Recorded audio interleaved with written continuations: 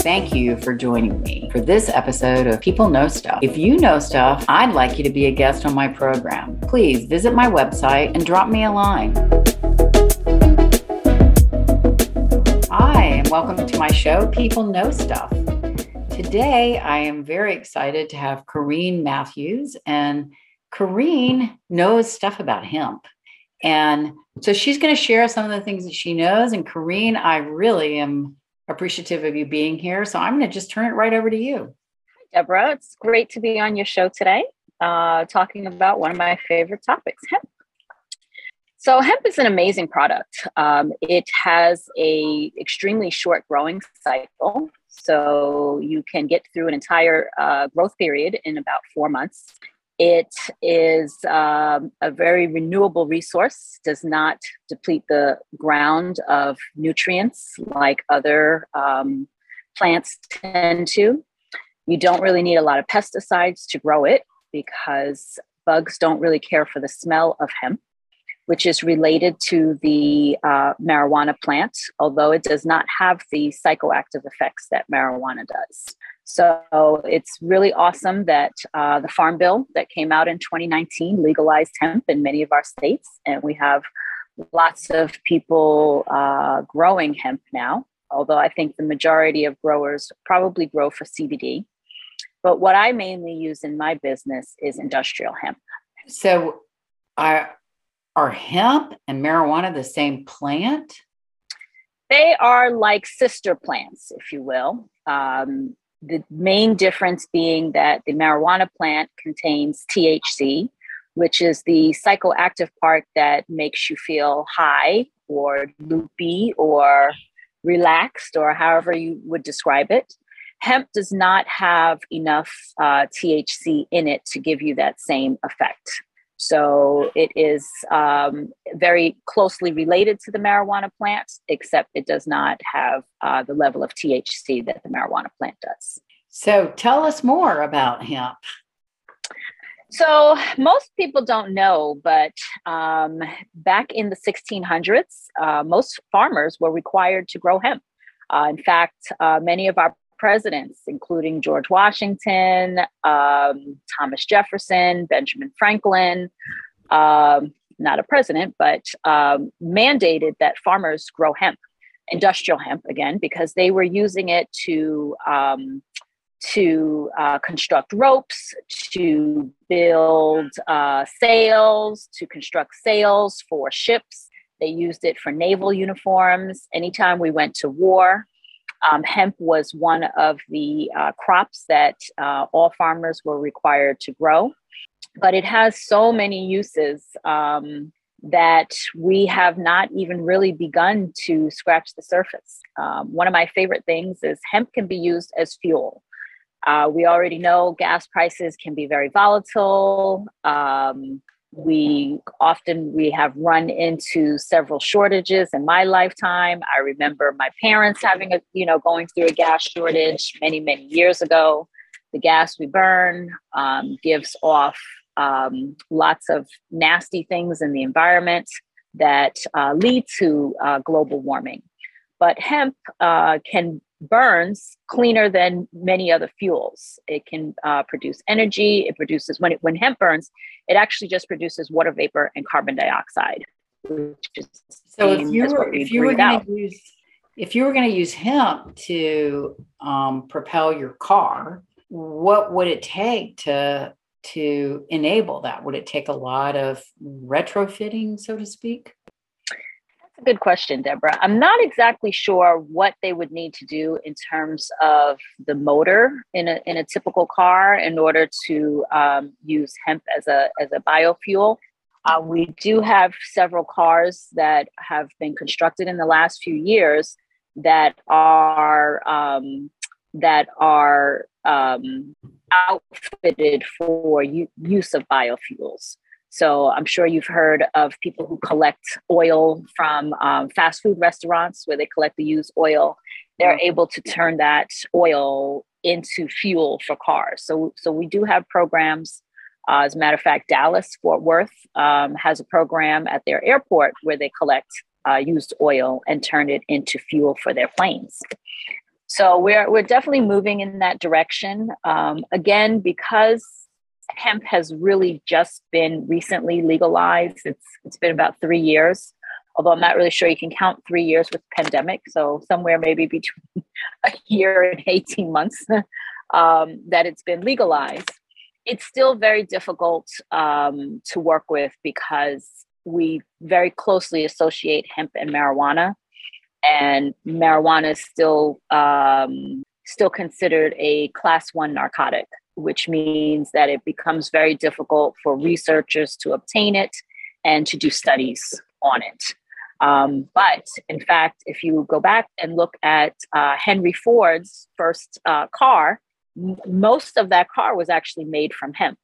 So the seats, the lining on the car were all made from hemp, and it was actually run on hemp fuel. So pretty exciting. What tide? Why? Do you have any historical understanding as to why the shift occurred so that we really don't see evidence of hemp in a Ford today? Yeah. So there are some theories, but from a lot of the research that I've done, hemp quickly became a threat to many industries because of all of the things that it could do without some of the byproducts that other things did. In particular, the petroleum industry was very threatened by hemp, many in the probably 20s and 30s. And they actually began a campaign, a very colorful propaganda campaign against hemp and marijuana, which is probably when it first got lumped together. There are posters, there were slogans, there were, all these tools that they used to give hemp a bad name. And as a result, it was lumped in with marijuana. Marijuana became this drug that, I think one of the posters that I actually saw in the Museum of Marijuana and Hemp in Amsterdam has a picture where it says that when Black and brown people use marijuana, they rape white women. So again, very, very colorful campaign against the use of hemp. Yeah. And years later, it was outlawed.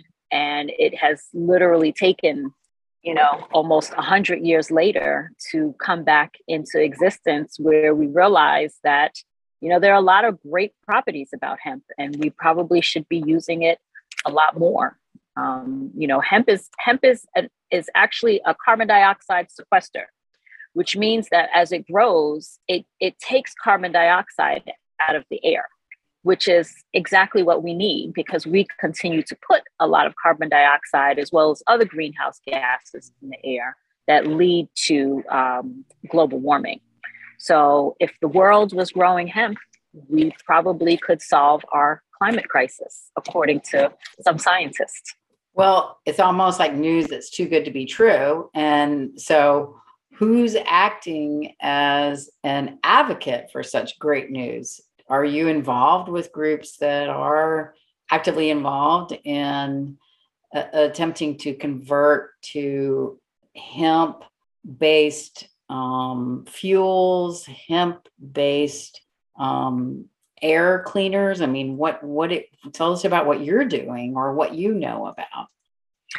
So my company doesn't actually work as much with the raw product hemp as we do looking more for hemp as an end product. What we try to do a lot of is education around hemp, and to let people know, about the many uses of hemp. We are constantly talking about, deforestation and cutting down our forests, and the how that is so terrible, because again, when we, for every tree we lose the ability to absorb or take carbon dioxide out of the air. It takes 25 years to grow a forest. If you're using that forest to make paper and cardboard and using it for lumber and things like that, it takes a really long time for something like that to be renewable. So right now we're starting to see many companies move towards building products for that are made out of hemp. So I actually ordered a sample of hemp wood recently, which is basically just made from the stalks. After you take everything out of the hemp that you need, you can crush up the stalks, and it can be combined with a binder to make a wood product, which is actually harder than oak. I've seen companies that are using, they're using more of the, like I said, the raw products in hemp. But we're focused more on the end product. So we work a lot with the textiles. We work a lot with the hemp oils. And we do a lot around educating the public about what hemp can do for communities, for the building industry, for the beauty industry, for the clothing industry, et cetera. So when you say we, is that you as your own company, or you as a consortium of promoters and users of hemp? Mm-hmm. We, as in my small company. I've been looking at hemp textiles for probably about 12 years. And, writing to different companies and trying to find out, do they produce textiles from hemp? And I will tell you, when I first started this venture, there were very, very, very few companies who were involved in that. And, we're starting to see a lot more now, but not enough to really bring price points down to a place where they're very affordable. So oftentimes when I run across hemp products, they tend to be a little bit more expensive than some of your other products, like cottons or polyesters and things like that. But I think when people start to realize, hemp as a textile is really a fabulous product. When you grow hemp, it uses about 11 times less water than cotton. So you're conserving water by growing hemp. Again, the growing cycle is much faster. You can also, hemp is renewable. It is biodegradable. So if I have a t-shirt made out of hemp and I no longer want to use that t-shirt, it is not going to be sitting in a landfill for the next 100 years. Wow, that makes a difference. It's going to biodegrade. And the really cool part is when you wear the hemp, it's actually, it blocks out UV rays. So if you're wearing hemp clothing, you've already applied your sunscreen. Again, I'm just hearing. I think that's a bonus. I keep hearing it seems too good to be true. So how would one engage with you? Do you work with the end user?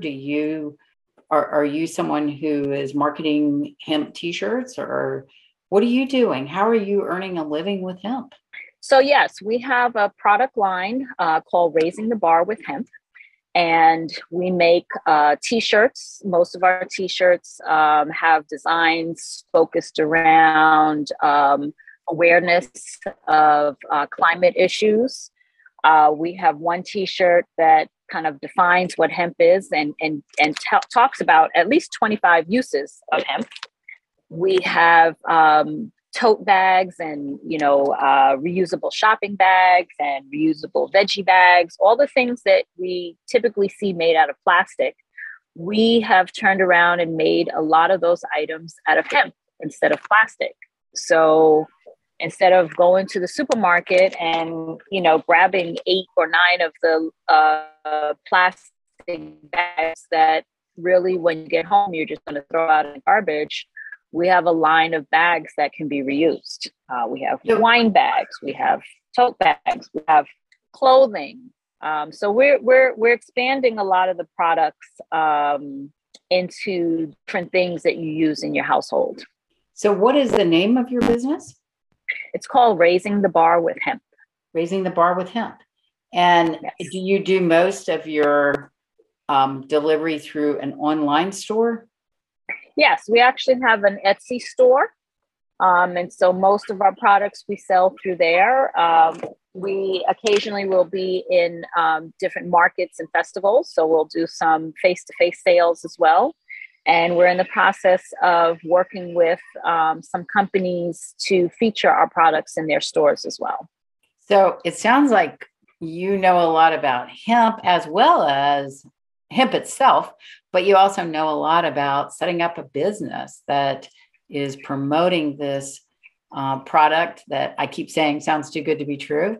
And so what can you tell us about the profitability of it? Are you finding that it actually serves as the foundation for a profitable business? Yes, so I would definitely say there are many folks that have businesses out there that use hemp in a variety of different ways. Like I said, the majority of companies I come across market hemp, market the CBD portion of hemp. And so that can be a very profitable business. I don't see quite as many, although I think each passing month, I probably see an additional 2 or 3 businesses that have begun using hemp or hemp oils in the products that they make. So in addition to a lot of the textile products, we also carry a line of zero waste products that such as like shampoo bars and conditioning bars and lotion bars that all use hemp oil as the main moisturizer in those products. And as hemp is an amazing product for our environment, it's also a super duper product for our bodies. Whether you're ingesting hemp or whether you are using it on your hair or skin. Well, I just want to say that in our brief time together, you have definitely piqued my interest in this product, and you informed me in a very short conversation and motivated me to go out and search around. I do appreciate hearing about your company, Raise the Bar with Hemp, on Etsy. I'll certainly want to look into that.